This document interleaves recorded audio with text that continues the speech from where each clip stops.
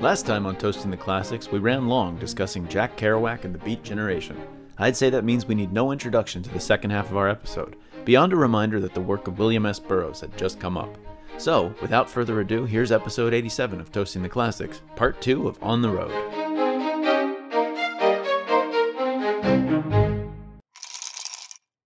You mentioned Naked Lunch. I think all of them are really weird and interesting, but Burroughs has got to be, I don't know what to make of his story. I really don't. He would be called a lech. A lech, I think is. Yeah, no, there's definitely a word for him. There's a word that I kind of like. It's louche, which is like someone who's a slime ball, but like in a really attractive way. Right. Like you want to be around, right? Even though they're a really bad guy, like yeah. And there's an element to that with him, and also with Hunter S. Thompson. Yeah. And the funny thing about Burroughs in this book is that you're catching him at a point where he's kind of just like a cranky old nutty guy, right? He's very much like Hunter S. Thompson, because those two guys are different from Kerouac, Ginsberg, and I think a lot of it has to do with being Southern, because both of them, I think if I remember right, Hunter S. Thompson is from Kentucky originally, and Burroughs just seems like I don't know. He seems like, is he actually from Texas or Louisiana, wherever he's from Missouri? He's from Missouri originally. Okay, Missouri. The gun thing is a big thing for both Burroughs and Thompson. And if I remember, I think Thompson shot himself, right? And I don't actually remember how Burroughs. I don't know if he ever shot himself. Burroughs for sure shot his. I'm pretty sure Thompson killed himself. I think he shot himself. Oh no! Oh yeah! Ending it that way. Yes, yeah. He did kill himself. Yes. I thought you meant just accidentally shot himself or something. Oh, no, not like an accident. But Burroughs in the book, okay, so he's what's his name in the 57 version? Bull Lee. Bull Lee, right. In the book, he's living with his wife. He's playing with guns all the time while they're over at the house, and he tells a story. He tells a story about a guy he knew who shot his wife. Right. Burroughs murdered his wife not long, I think before this book was actually published. So this is like Burroughs is a really dark guy in a way. Yeah, he really is. No, he is. I think Kerouac became darker years later, but I don't think he's as dark. And I think Neal Cassady was almost like a lousy guy. He's a lousy father and a lousy husband, and kind of like, like a petty criminal and stuff. But I don't really think he's as dark of a character. I think he's more like just something to talk about. There is, I kind of get the impression. I think Neal Cassady, from reading the story, I think he might have just been like bipolar or something like that. One of those, bipolar, or what's the other one? Borderline personality disorder or something like that. I think he was mentally, and it's getting worse as the story goes on.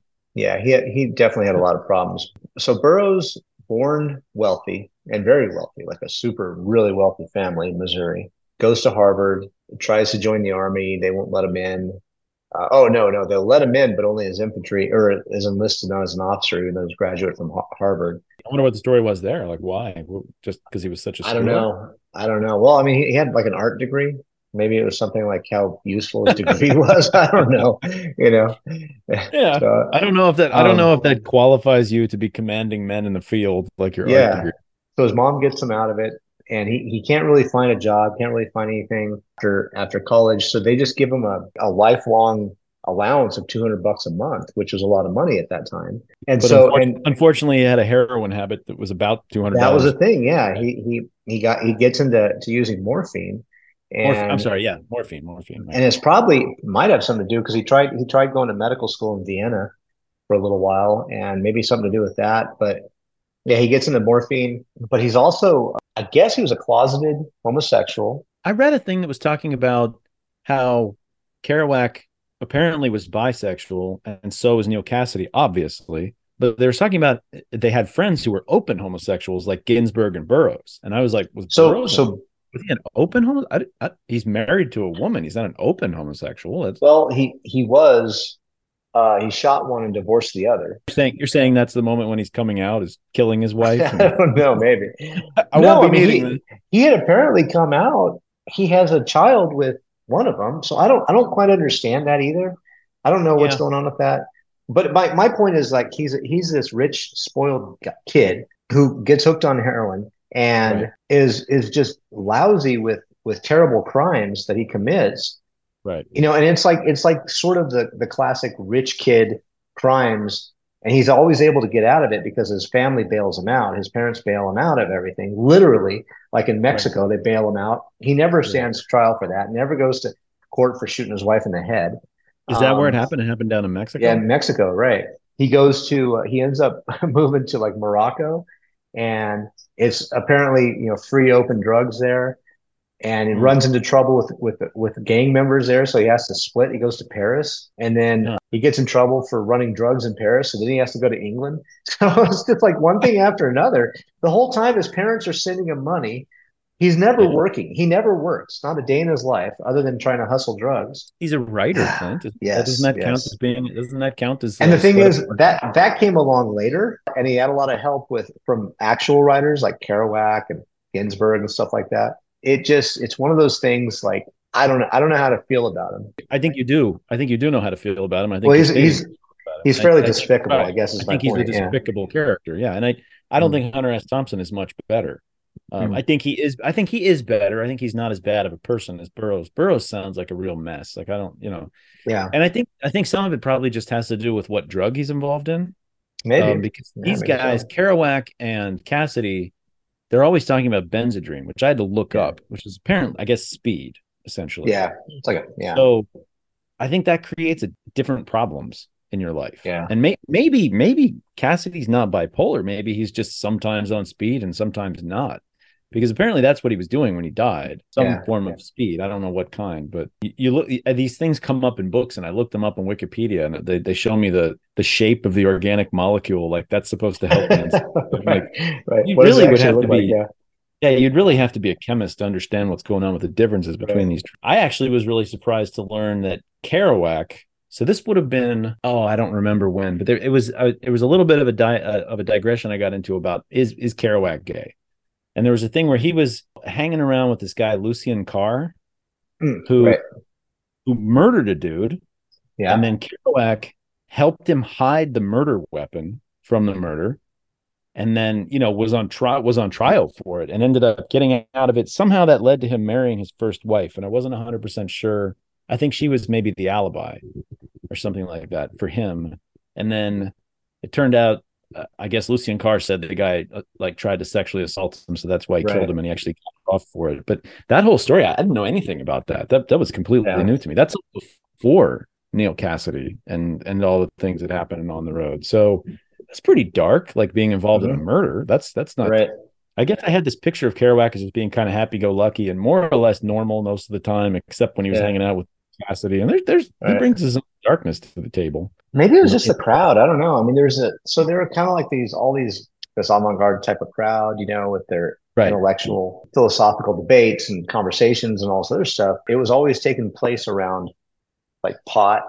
Pot being the least of it. Pot being the least of it, right? But drugs and alcohol, right? And absolutely. And like prostitution, and it always sort of took place in these like the low grinder joints, like the worst parts of town and the worst clubs. There's one club he talks about that's on 8th Avenue in Manhattan in Midtown. I mean, it can't possibly be there anymore. I was thinking about looking up. I think it was called like the Ross Bar or something like that. I mean, I know 8th Avenue pretty well. That's like, I live on 8th Avenue. Like, I walk through that part of town, and I was like, you'd think I would know that, but I think it's probably been gone for a long time. But it sounded like the kind of sketchy place that just doesn't exist in Midtown Manhattan anymore. Couldn't afford to. Yeah. No, there's no way. You couldn't have a place like that anymore. If you go over a little bit towards Hell's Kitchen, you can still find some pretty sketchy stuff. I could tell you some stories about some sketchy places that I've ended up in. You were, what you were just saying about, remember when we talked about Woody Allen, and we were talking about how he had this like bohemian attitude towards marriage and sex and like who it's appropriate to date and stuff like that. And it's like, oh, gee, imagine that opening up all the boundaries for, sexuality in your life leads to things like sleeping with your adopted daughter, right. Not knowing the parentage of your son, things like that. It's like these guys in this book, right? This is the young, attractive part of their life. They're in their 20s. They're traveling all over the country, and they're drinking and trying out drugs, and everything's all hunky-dory and fun. 10 years later, it's a very different story. Yeah, it catches up to you. The chickens kind of come home to roost, for all this stuff you're doing. You're like, oh, it's this fun bohemian lifestyle, but then you're like, oh, wait a minute, I don't have a roof over my head, and like I have children and different, with 4 different women all over the country. Right. And there's kind of a reason for our bourgeois values of not behaving like that. Like none of these guys was a good dad, like at all. Right. It's a good point. I mean, there's something, I guess there's like a romantic notion that I'd be interested to see like how far this goes back, because it's more than just a trope in a story. I mean, it's like there's this romantic notion about like the dive bar. We talk about everybody loves a dive bar, and there's like this romantic notion about a dive bar. Right. But dive bars can be really freaking scary. Yeah, people get stabbed in dive. Yeah, people get stabbed in dive bars, right? People get mugged. I mean, it happens, and they're not in good locations. You don't go to the dive bar in the nice part of town. Hey, let's go up to. There's a sweet spot though, right? There's like a that's why I always liked El Patio in Las Cruces, right? Because El Patio so there's a darkness and there's a danger and this stuff sort of stimulates us a little bit, I guess. Yeah, but that's the difference. I never felt like there was any danger at El Patio. Yeah, I felt like it was right at the sweet spot where it wasn't expensive. Yeah. It was a group of people who were really interesting to talk to. I would talk to, and who would be really the sketchiest people would be the old guys. I would talk to these old guys who were like, "Oh yeah, I used to deal heroin and I got involved in the the big prison riot up in Albuquerque. I was in the middle of that when I was there." And and those guys were like hard and involved in scary stuff, but they're so old. I'm not worried about them stabbing me. Like we're just having a conversation. Right. Yeah. I never really felt like I was in danger there, but at the same time, it was just enough. Like it didn't feel like you're at Ruby Tuesdays having a beer, if you know what I mean. Like there's a sweet spot in between that's where I'd like to be. A lot of places in New York are like that today. Like when you go, my favorite area is like the Lower East Side. And the Lower East Side, I'm actually reading this book right now about the late 90s in New York, about the music scene. And the Lower East Side sounded like, even then it was still, and in the 70s and 80s, it would have been terrifying. Like you would have been in danger walking down the street by yourself at night. And it's not like that today, but it's kind of in the sweet spot. It's like you go there and it's a little sketchy, but not too bad. It's hard to find that happy medium with a place that's like just interesting enough, but not quite dangerous. I think it has something to do with that, though. There's that attraction to danger. And especially if you think about like all of these kids, with the exception of Cassidy. See, Cassidy, that stuff was normal for. I mean, robbing people and stealing stuff and being a drunk. That was his life, right? That's what his father was like.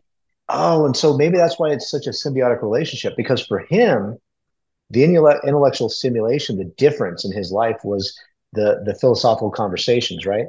But for the crowd that he was having the philosophical conversations with, the stimulation for them was the danger that he grew up in, right? And so that's why there's this mutual attraction. That makes sense. And there's the idea of like outsider art, like the idea like someone like Basquiat, who's like able to mix with the people who are in the highest flying, intellectual circles and stuff. He's not really one of them, but his art and his personality are interesting enough that they hang out with him. But he's a connection to a darker world, like to a lower class world.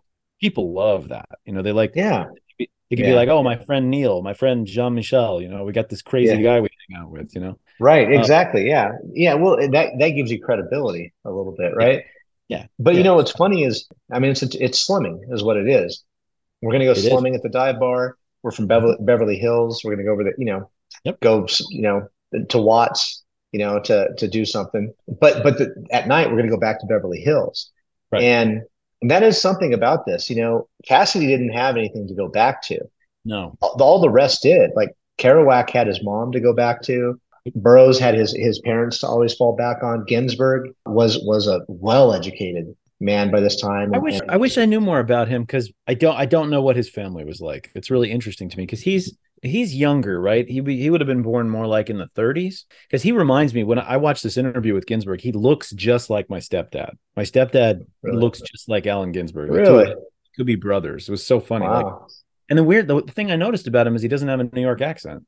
Right. My stepdad would be over here, and stuff like that's how he talked. Whereas Ginsberg, who's got to be a New York Jew, right? I mean, it's got to be. I don't actually know his history, and I'd really like to read more. I think it's so I think he's upstate New York, and okay, maybe that's what it is. And I think one thing about it is, I know that his mother was she was institutionalized, and there's a line in his poem Howl that references her being locked up at a particularly famous and brutal mental institution, I think in New York State. Bellevue? Well, Allen Ginsberg is he's a whole different subject. He's a really interesting character too. But I think these guys it's pretty interesting to talk about them all at once. I don't know how many Beat Generation, shows we need to do, but we're sort of talking about all of them all at once, which is actually really interesting. Brings up a question I had for you about Kerouac. Do you think he's important as a writer, or is he important as part of this cultural phenomenon that is the Beat Generation? That's a good question, because that's sort of what I was alluding to. If you pick up any novel, Kerouac had no effect on the written novel. None, generally speaking. I mean, this spontaneous prose and stuff it's an art form that had a moment, just like any other art form has a moment. But ultimately, Stephen King, although, we could talk about, like, as we did Carrie, and it's a kind of a bunch of different. I mean, there's a different approach that he took, but you look at his novels, and it's generally how a novel is built. There's a beginning, there's an end, stuff in the middle, climax. There's an epistolary thing going on there, but otherwise it's pretty much a standard. But I mean, it's not. So I think what happens is we celebrate people who do something differently and can expand, whether we use it or not. And it doesn't have to live forever. I mean, Hemingway, like the whole Lost Generation movement, had a certain way of writing and so forth, and that fell out of style, and then a different one sort of replaced it. So yeah, but that did become. There's definitely a difference between the writing of Edith Wharton and Stephen King, and Hemingway. Well, that's true. It's like writing short declarative statements that get the point across. The point is to get the point across, not to be. It was minimalism. And then Faulkner. I think Faulkner's the guy. Nobody talked about that when I'm reading about Kerouac. I didn't hear them mention Faulkner one time, but when you read Faulkner, that first chapter of The Sound and the Fury is all stream of consciousness. And I'm like, how is that not affecting Jack Kerouac? It's got to be. Right. Faulkner's a respected novelist. Maybe because he, I think there's a bit of a mythos too, though, because there's a whole story with Kerouac. And you sort of mentioned that as well. Right. That's what I'm saying. Is it a cultural phenomenon, or is he a great writer? I think it's, well, I don't know about great writer. I think I would have to go with cultural. I would have to really go with more cultural phenomenon. As the whole Beat movement was, I mean, as interesting as it is, I wouldn't want to hang out with any of these people. Oh, I would definitely want to hang. I wouldn't want to make them my best friends and be my friends all the time. But if they called me tonight, I'd go out for drinks with Allen Ginsberg and Jack Kerouac. I think you start going down a dark hole when that happens. You don't have to. If I was in a bar, I'd have a conversation with them, and that would be interesting. Okay, yeah. But I would not want to go and hang out with these people. You don't know where it would lead. No. Well, I have to admit, moving to New York, and actually just throughout my life, I've always had this idea: wouldn't it be awesome if I had a bunch of crazy friends, like interesting, fascinating, artistic people to hang out with? It never ends up happening. I don't know if I'm just a giant nerd. I don't meet people, but I never end up we had a good crew in Cruces for a little bit, like 4 guys that hung out all the time, and it was fun. It was like, I think all of us were getting to that point in different ways, if you know what I mean. Like, especially not so much me and you. Me and you were the same guys we were. But one of us had just been divorced, so he was crazier than he usually was, and the other guy was a crazy person having a lucid period. So that's true. We found him in the lucid period. Yeah, that's true. Like there's a time in your life when, and you put your finger right on it. Like On the Road, written when they're all like 23, 24 years old. You don't have a lot of responsibilities. You have freedom from pretty much everything. Cassidy had freedom from everything, because he just wouldn't accept responsibility for anything. He wouldn't accept. I was going to say he shouldn't have had freedom. He had lots of responsibilities.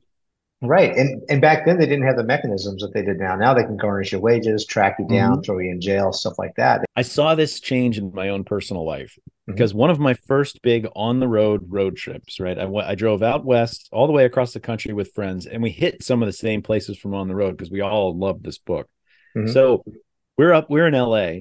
And my friend gets a speeding ticket, and he's like, "Oh man, like I really can't afford to pay the speeding ticket." He was like $100, which is blood money when you're 20 years old, Yeah. So we were just like, "It's California. What are they going to do?" Crumpled up a ticket, threw it away. Never heard from him. Never. It never came back. Never came back to bite us in any way.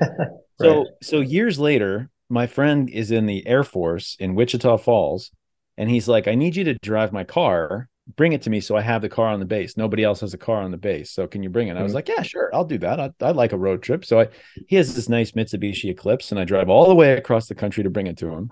And I'm going through St. Louis. I go to the zoo. I park in Forest Park, and I go to the zoo. We get out, and there's a ticket, a parking ticket. And I was like, whatever. It's like a $50 ticket. I'm like, I crumbled it up, I threw it away because I'm like, whatever. They can't find me. I live in a completely different part of the country. I forgot that this was in 2003, and they've got and it was internet. Your buddy's car. So from 1997 to 2003, so my friend gets this ticket for like $300 that like built up, because they couldn't find him for a long time, and they sent him to a collection agency and stuff. He didn't even tell me about it until years later because he was so glad I brought him his car that he was just like, whatever, I'll pay. But it was funny to watch that actually change, to go from the world of Jack Kerouac, where you could commit a crime in California and nobody would ever find you, to like a simple internet search, and then you've got a parking ticket. Things certainly change, man. I mean, when I was in my 20s, I had a blast. I had so much fun. Mm-hmm. I was married. I got married young, but we had a good time. We traveled all over, but we could do it cheap. We're really concerned with like what's a cheap hotel we can stay at where we won't get killed. We could live with roaches and stuff like that. But you're looking for that sweet spot, right? Yeah, exactly. We'd go to a dangerous spot or someplace that we could drink at for cheap or eat for cheap. All those other things. Things change. You grow older, you value other things over that sort of danger and just like hedonistic fun. And you know what? Just for anybody that's listening, I still do enjoy a little bit of hedonistic fun. There's nothing wrong.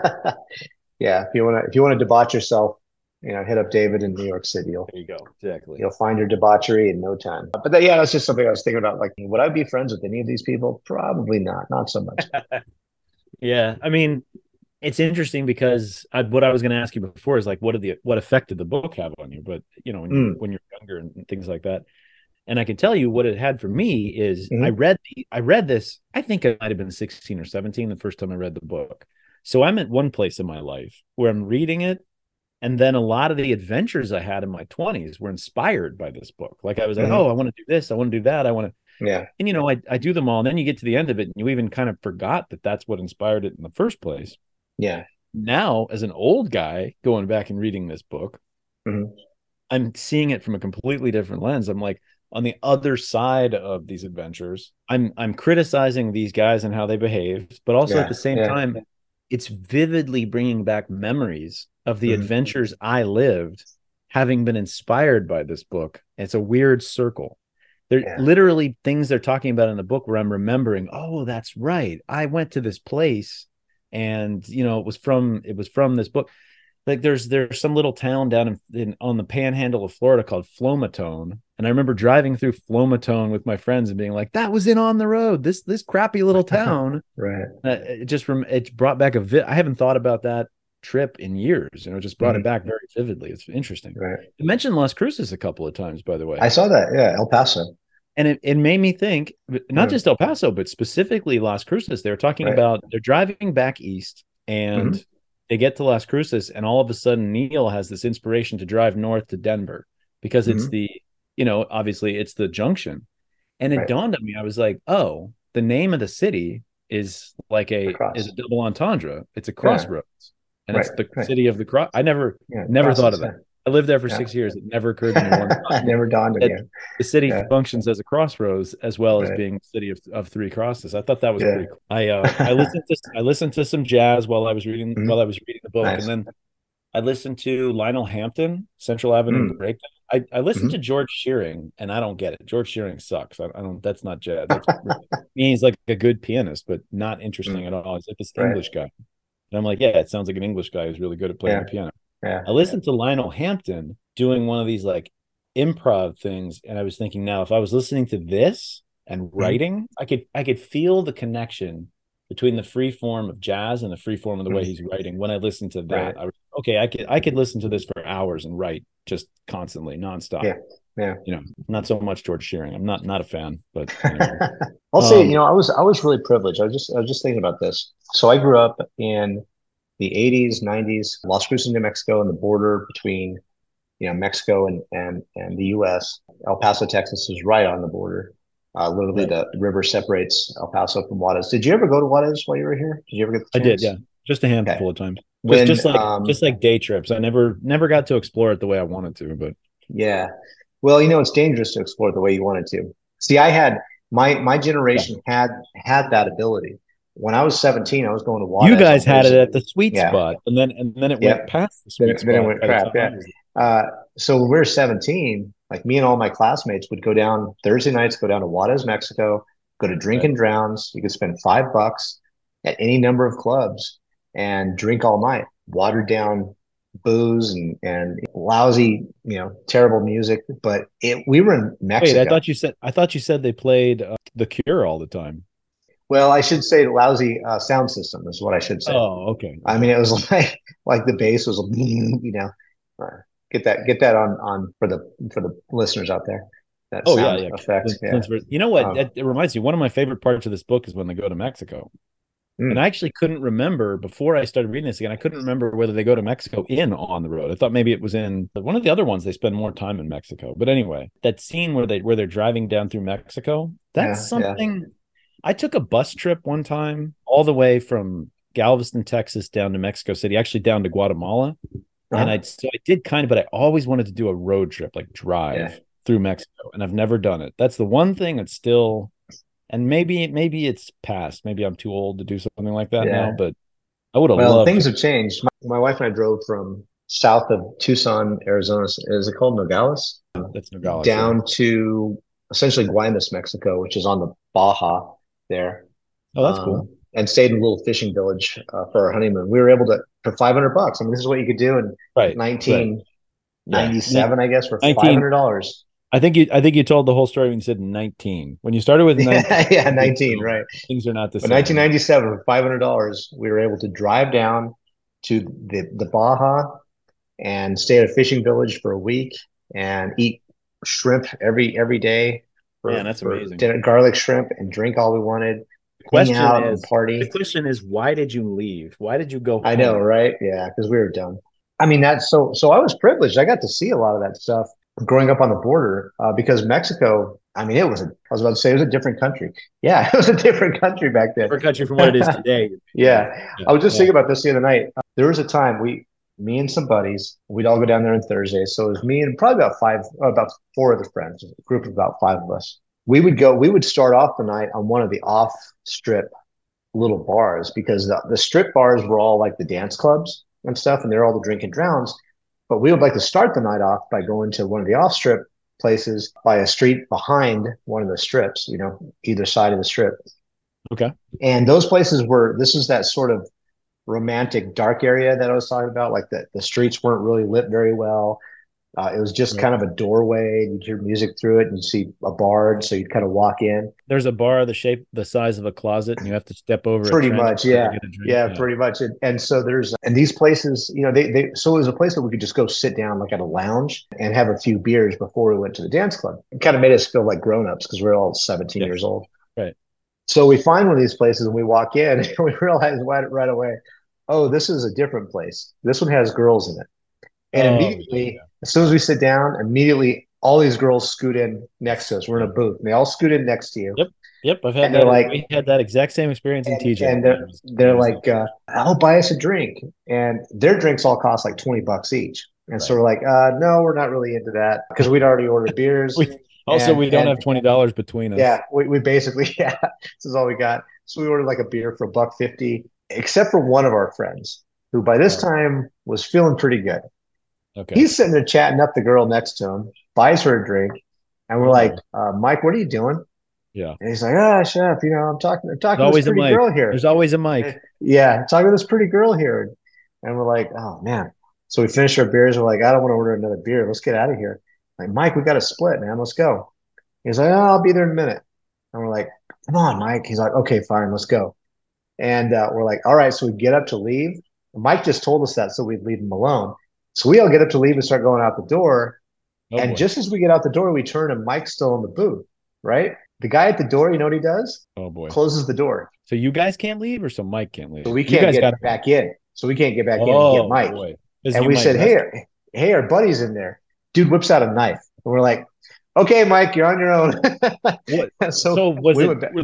Were they rolling him or was it just like a prostitution? Well, it was a prostitution thing. They wanted to give Mike the chance to. As long as the knife is not there, if it's just make Mike waste his money, that's not. He showed back up about an hour later or so. he never really told us what happened. He was really quiet the rest of the night, and he needed us to buy his beers the rest of the night. Oh So man, poor Mike. it was this place. I'll tell you, because I was just thinking of the details of this place. It was super dark. It had a metal door on it, no windows. It was like red lighting inside Oh and yeah, a few why? booths I and don't stuff. understand. Why wouldn't you have gone into that Right place? That seems now, like such good to get thinking. into this place, the doorstep between the doorstep and the sidewalk, there was like this little almost a threshold between the door and the sidewalk, because between the door and the sidewalk was a free flowing gutter. There's no grates over it. It's not a pipe. Oh, It's a cement trench with stuff flowing through it. And you can imagine the wow. stuff flowing. Oh, And so you walk over this little bridge to get from the sidewalk it's to the literally place. Kerouac describes a bar just like that. It's really Yeah, funny. exactly. Like That's why I was just like, oh my gosh. my first big road trip, 97, Uh-huh. we went to TJ. We were down in San Diego, we crossed over to TJ. We'd never had a beer. Like we were 20. We'd never had a beer like out in a public Yeah, place. I'd never been sure. allowed to buy a beer. So we go to this little bar and we sit down. It was like a semicircle table, Yep. semicircle booth. And I'm on the outside of one of my other friends is on the outside, but there's two guys on the inside of the booth. And I'm sitting there, and this like chubby girl comes and like plops down next to me. And I'm Yeah. just like, oh God. Like I'm like, Yeah. that's what You're this like, oh no. I'm like trying Yeah. to drink the beer really fast and go. And my Yeah. friends on the inside don't notice. They're like, let's get another beer. Why don't we? And I'm like, we need to No, go. We no, need to go. no. Like, that's not cool. You're the one stuck with the smell of sweat and Yeah. cigarettes next to you. No, it Oh, was yeah. nothing. I was just very uncomfortable with the situation. I was just like, this is not what I signed. I wanted to have a legal beer for the first time in my life. Yeah. And there were other places that we'd gone to. That was the only time that happened, because there were other places that we'd gone to that were really cool. And it was just like that. It was more of a lounge. You Uh-huh. walk in, there are a bunch of tables, they had a jukebox, and you could just sit down. Didn't have to worry about dancing, didn't have to worry about girls or anything like that. You sat Right. down, order a bucket of beer for the table. And Right. this was just, I think we went to this place because the two other places like had really long lines and we didn't want to wait in line. We're like, hey, let's just go find another bar. Yeah, that was a mistake. So Oh, that was the first and okay. only time that happened. Yeah, we didn't make a habit of that. Uh, Okay. anyway, Yeah. so No, um, I was in Nuevo Laredo in uh-huh. 2004. I went out and we had this wonderful time. We met a bunch of like nice, like made friends with local kids, like Mexican kids, and just had a blast. Went home. That was like right before all the border towns became shooting galleries, like the next year. So I think I just Wow. barely made it to Mexico Yeah. when it was still okay for American kids to like wander around the streets. And Right. I had one Oh man. experience of like a really fun time there, and then that was it. So like we Yeah, just went around, we had a couple of drinks, we bought tacos late at night. It was fun. It was a nice yeah, we visit. were we were really lucky. I mean, we had the danger that we had was from the police, Right. because the police would roll you for any reason. I This was one thinking kid about literally spit on the sidewalk in front of these police, and they're like, oh "Hey, hey, come here!" Next thing you know, they're like all surrounding him and questioning him. And right. I recognized the kid from school. Oh, I didn't wasn't know his with you. name though. Wasn't It with wasn't you. with us, Like, no. yeah. And so we're walking by, and I look at him, and I recognized him, and he recognized me. And this cop says, "You know this guy?" And I was like, "Nope." I just kept walking. Wow. Yeah, What that's a jerk harsh. thing to do. Yeah, that's a Cassidy move No, there. But no, you were going to get involved in something you don't want to be involved in. yeah, That and I was and actually talking so about because they had an incident where they got shaken down by the police down in uh-huh. was it Virginia? I think it was in Virginia, Mm-hmm. right? Like Mm-hmm. Yeah, somewhere west of Richmond. And I was thinking about how that's definitely something you don't catch too much in America in the modern day. Like yeah. Well, I've been thanks to all over body cams, huh? I've been all over the place, and I one time we got a ticket. We were driving through a little town in Montana, and I specifically remember saying to my friend, "Slow down. These little towns will give you tickets for going through." And he was like, "Ah." And he drives like 60 through downtown, and sure enough, Oh he gets man, bad popped. idea. The Uh-huh. guy writes the ticket, and he's like, You're not leaving. You're either going to jail or you're You got to paying pay it cash right right now. now." Yeah, Which is the closest thing to a shakedown I've ever had. But we yeah, did actually speed. It wasn't yeah. quite a shakedown. Right. They do that in Texas too, out in the middle of nowhere, because they have justice of the peace out there, which is this position that anybody can get. Like if you're out in the Okay. middle of nowhere and you're just some dude, like you could, I think, run and become a justice of the peace. It's a county or a little section. I don't know how they section it out, parish maybe, something like that. But it's like 5 people in it. Mm-hmm. and you get busted. And so you have to go at that moment in front of the justice of the peace and pay your fine right there. It was like right out. Actually, that was out of Mayberry. I mean, right out of Mayberry. It happened to a buddy of mine.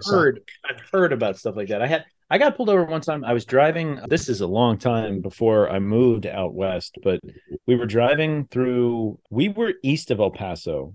Mm-hmm. You know, wherever, I can't even remember what like Fort Stockton's like the next town or mm-hmm. something like that. Mm-hmm. Driving on I-10 very early in the morning because we had driven all night, and I just get pulled over. I literally had it was a 70-mile-per-hour zone, and I had it on cruise control, mm-hmm. and I might have been going 72. And the guy pulls me over. I mean, I'm in the middle of you've been out there. It's 300 miles before you hit another human being, much less a town. Yeah. And the guy pulls me over, and I'm like, okay, so he's just messing with me. But he comes up and he's like, where are you going in such a hurry? And it was such a dumb question that I almost flubbed it. I almost was just like, what do you mean? Like, I'm like, what do you mean? What hurry? I'm going the speed limit. That's not a hurry. Yeah. Right. But I realized he was just shaking me down, like to check and see if we were, I don't know, couriering drugs or something like that. Yeah. I don't know. It was maybe he'll get lucky and you're drunk or something, or yeah. I mean, I didn't really understand what it was about. It was just we were kids in a car, you know. Yeah. So yeah, of course. And then, but the one time I did get shaken down, I was actually in Prague, and I was driving along, and I get pulled over, and the guy claimed I was driving in a bus lane, and that's all I could understand because he only spoke Czech. And so I realized I was like, and he didn't speak English. This is a long time ago, back before the whole world could speak English. And so I was like, do you speak German? And he's like, yeah. So I managed to tell him in German that I would give him $20 if he would just let us go.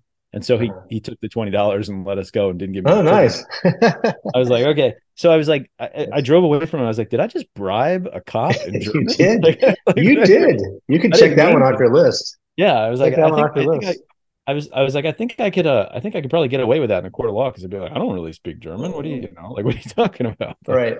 But anyway, so the two things that we haven't done, I need to vote, and we need to figure out. We need our surprise. I was going to say we need to figure out our biggest surprise. So my biggest surprise, this is a stupid one. I was surprised at how much. Those are the best. Those are the best surprises, by the way. I was surprised at how much I disliked Neal Cassidy's character. And I think sorry, before we get into that, and this is about Neal Cassidy, so it's not that parenthetical. What's going on with the way Jack Kerouac feels about Neal Cassidy? Is it gay? Don't know. I don't know. I have no idea. And that's one of the things I was going to talk. That was one of the things I was going to mention. Yeah. I don't see anything that happens in the text of the book that there's no physical relationship between them. I don't think, but it's the obsession with the guy. Like if I ever write a novel about somebody and I say like, basically this dude is my muse. That's weird. That's a weird relationship to have. Maybe it's something that people feel about each other and they just kind of don't admit it or something like that. Maybe I don't know. I mean, it's a weird. I think it has something to do with the fact that this guy is so footloose and fancy free, so bohemian. Okay, the only remorse he has is like when he hurts Kerouac's feelings, or when he starts thinking about his dad and he starts crying. You know, things like that. Like, and so Kerouac sees like this emotional side. Oh, he's actually really sweet, but he has no problem, you know, knocking girls up left and right. He'll sit there and marry some chick and ask, you know, see if a friend wants to sleep with her. I mean, it's just like, and then the same night go with a girlfriend. He is a complete dirtbag. And so you're saying it's not really like a homoerotic connection. It's like being obsessed with the just freedom of this dude. Yeah, he's like, look at him, how weird and free he is. He's like a paragon of like just freedom, just like do whatever he wants. Yeah, I think muse is a good term, but there's something else. It's like this guy is. I mean, Dante has a muse. It's a chick, and he weirdly enough, Beatrice, the same name as the Mexican girl. That's interesting. The same name as the Mexican girl. That So it's definitely sexual. I mean, Dante definitely wants to have sex with Beatrice. There's no question about it. Okay, so Cassidy is 100% id. There's no ego, superego. It's id. It's all pleasure, all pleasure seeking hedonism. So maybe Kerouac, coming from a structured past and environment and future. But future's because he craves it. He craves the domesticity to some extent, and he craves structure in his life. Yeah, he always goes back to it. He always goes back to it. Right. He goes back to his mother. He goes back to his mother. So here's this guy. You know. So it might be the whole slumming thing. like taken to an extreme example. And I think that's part of what attracted everybody to Cassidy. Here's this guy who legitimately did everything that we sort of flirt with. Every now and then, like I got drunk and I passed out on the street the other day. Oh my God, I can't believe that. Now I have a story for the next 20 years. This guy grew up like that, right? He does it every night. And hey, can you believe we stole this guy's car? We gave it back to him, but then there's this guy who would steal cars. Well, you remember Tortilla Flats? And how it's sort of like the appeal of the book is like, look at these freaking guys. They never do anything. They just drink all the time. Yeah, they just drink all the time. And, it's like figure out ways to ruin each other's lives and stuff. I think when I was younger, I don't know if I ever like really liked him as a character, as a person, but I found myself like just like, oh, I just can't stand this guy. I never liked Neil. I never liked Dean Moriarty. I never liked Neil Cassidy. I found Kerouac appealing in the book, and obviously this is his book. He wrote this, so clearly he comes across as more appealing, I think, because and I identified with Kerouac quite a bit in terms of the way he thought, in terms of like being a smart guy, like you like to read and you like intellectual things, but you like to get out there and adventure and enjoy the world, and I just kind of but. When I learn about his whole life, I'm just like, I'm not like this guy at all. I'm not built this way. Even Kerouac has too much disregard for the important things in life, and but also seems to be a gigantic alcoholic. Let's be honest. In a podcast about drinking. This guy's an alcoholic. I mean, this is somebody problematic relationship. You can go too far with anything, and that includes alcohol for sure. I mean, he had cirrhosis of the liver. Had a esophageal hemorrhage, and that's what killed him, right? His blood wouldn't clot because of the cirrhosis of the liver. Had he had a healthy liver, he might have survived, because they put blood back into him to replace all the blood that he was losing, but it wouldn't do anything; it just kept flowing out of him, right? Because it would never stop. His liver was destroyed. And he was, if I remember right, he was 47. 47 years old. I was thinking about that. I made it past October, and it was October 16th, something like that. It was October. No, hold on. I can tell you right here. Hold on. I think it was October of 68 or 69 when he died. So it's like almost exactly. Maybe let's try to release this. Maybe, this is going to come out October 20th. October 20th, 1969. So this episode's going to come out, or the first half of this episode is going to come out pretty close to the date, and then the second one will be right around that date as well. So that's appropriate. I hadn't really thought about that. That does make a certain amount of sense. So your biggest surprise is you're changing feelings about Neil. Yes, essentially. Yeah, and it's not just changing, because, like I said, it's not that I never really liked him. It's just now I dislike him, and I don't think I ever had that feeling before. Like this guy's a real a-hole. I would like, if I were part of that group, I'd be like, dude, what's going on, man?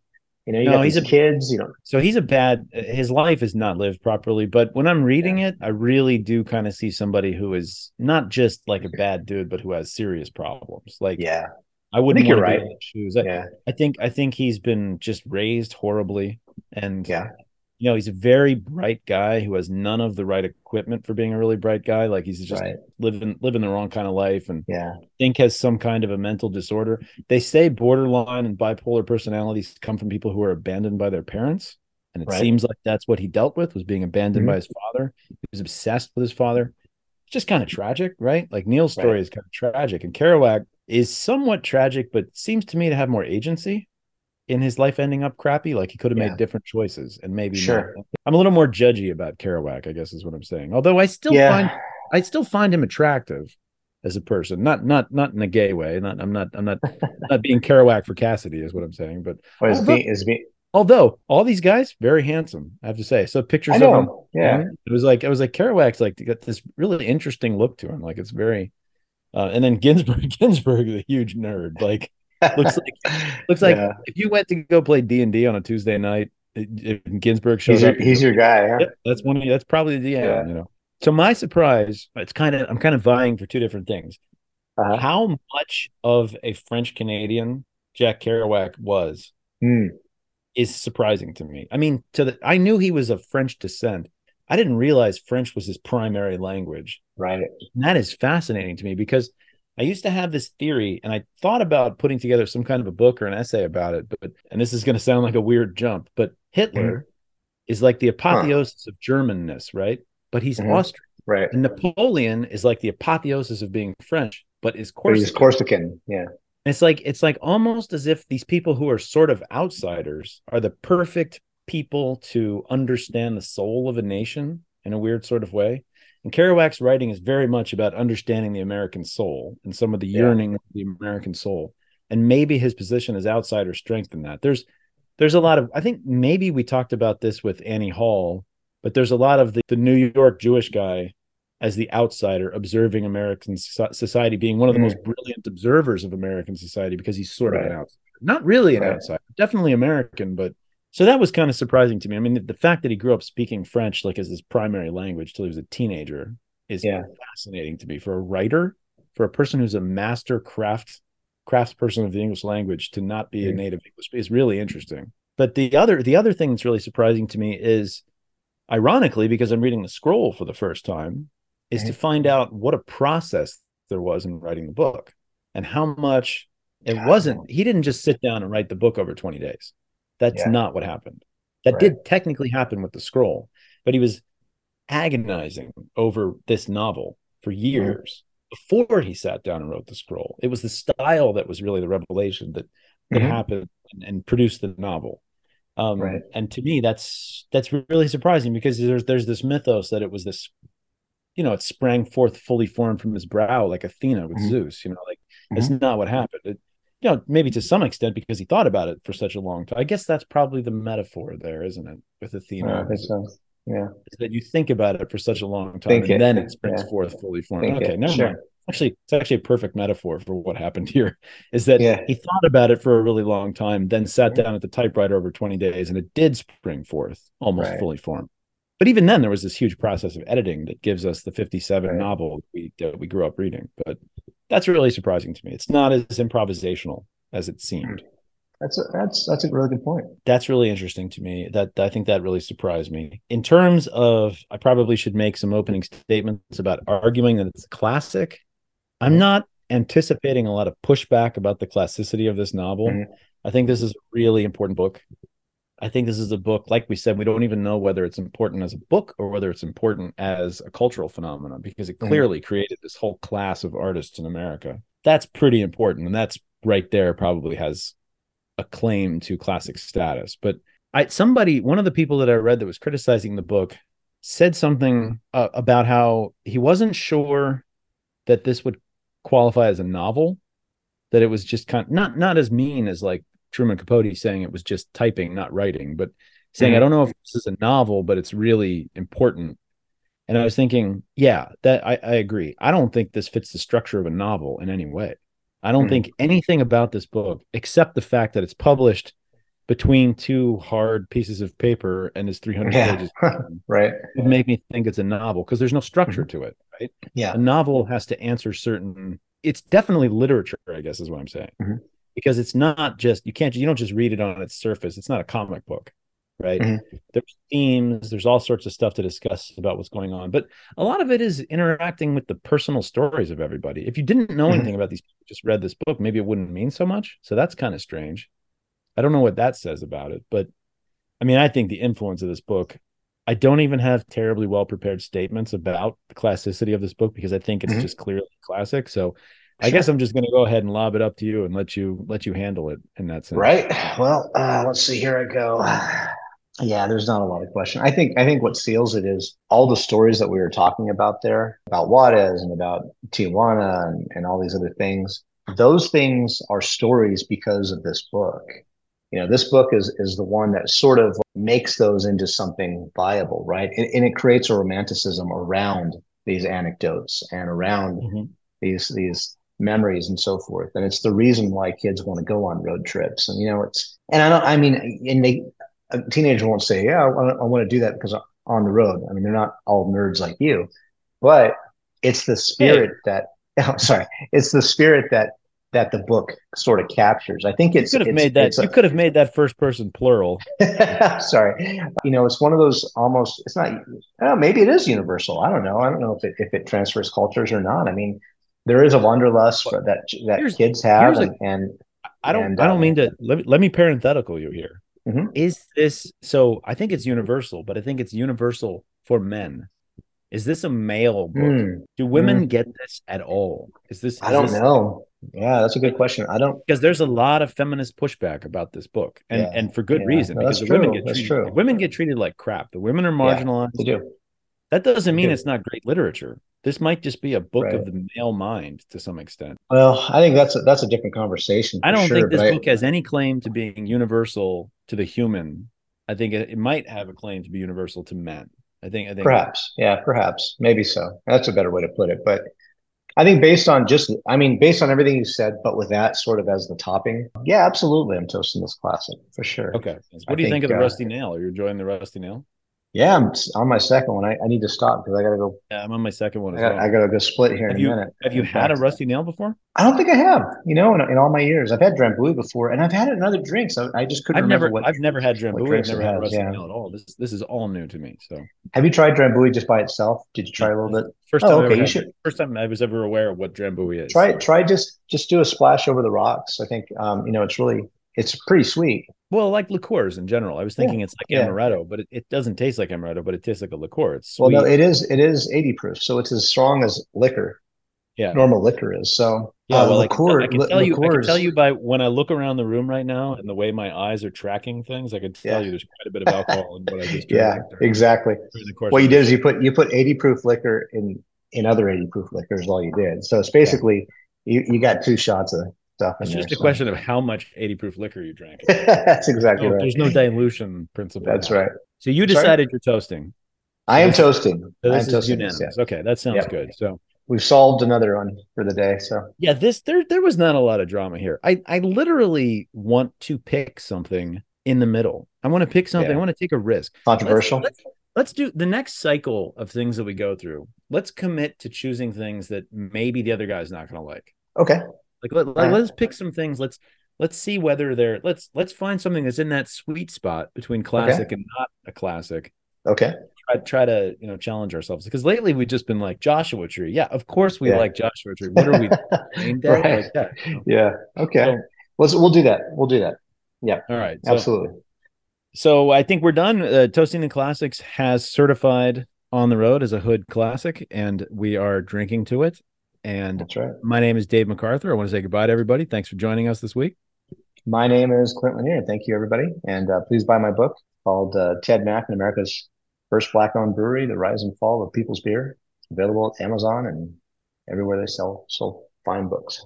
Is it sold like as a hard copy book? Can I go to a bookstore and purchase this book in person, or is it only on the internet? That you online is going to be the best place to find it. Do people buy physical books anymore? Is that a thing? No, of course not. Well, they have it shipped to them. I mean, you can buy it. They do have an e version out, but I don't know. I like physical books more than e versions. No, anyway. I definitely like a physical book. Yeah. I do not like the feeling of you can't take an ebook. That's a stupid thing to say. I was going to say you can't take an ebook on a road trip, but that is the opposite of true. You know what? I can't only read ebooks on it. I can't dog ear an ebook. I dog ear books. No, people hate it. But I figure I don't dog ear my books. Do you dog ear your books? I do. Absolutely. It depends on the book. If it's a used book that I buy in the bookstore, I'll dog ear. Putting the Bible on the ground, or letting the flag burn. I mean, it says something honorable, I think, about the book. Personally, I like it. I think I used to feel that way, that there was a sort of interaction with the tactile artifact if you dog eared, but I don't dog ear anymore. I have bookmarks. Bookmarks, I think, are a way I can express myself. I get like a Lord of the Rings bookmark or something, so everybody knows what a gigantic. Not only am I reading a book at the bar, but I'm a gigantic nerd with a Lord of the Rings bookmark, and then everybody, I express myself that way. So. All right, well, peace out, everybody. Thanks for joining us. Yeah, thanks for joining us, and we will talk to you next time. Bye. That's it for episode 87 of Toasting the Classics. For those playing along at home, get some aquavit for our discussion of Ingmar Bergman's groundbreaking film, The Seventh Seal. If you'd like to get in touch, please send us an email at toastingtheclassics@gmail.com. Send us show ideas, comments, complaints, and let us know how you feel about the 2-part episode. Check out my blog at theattractivenuisance.com and follow us on Twitter at @ractivenuisance. Our music was written by Michelle McArthur. See you next time on Toasting the Classics.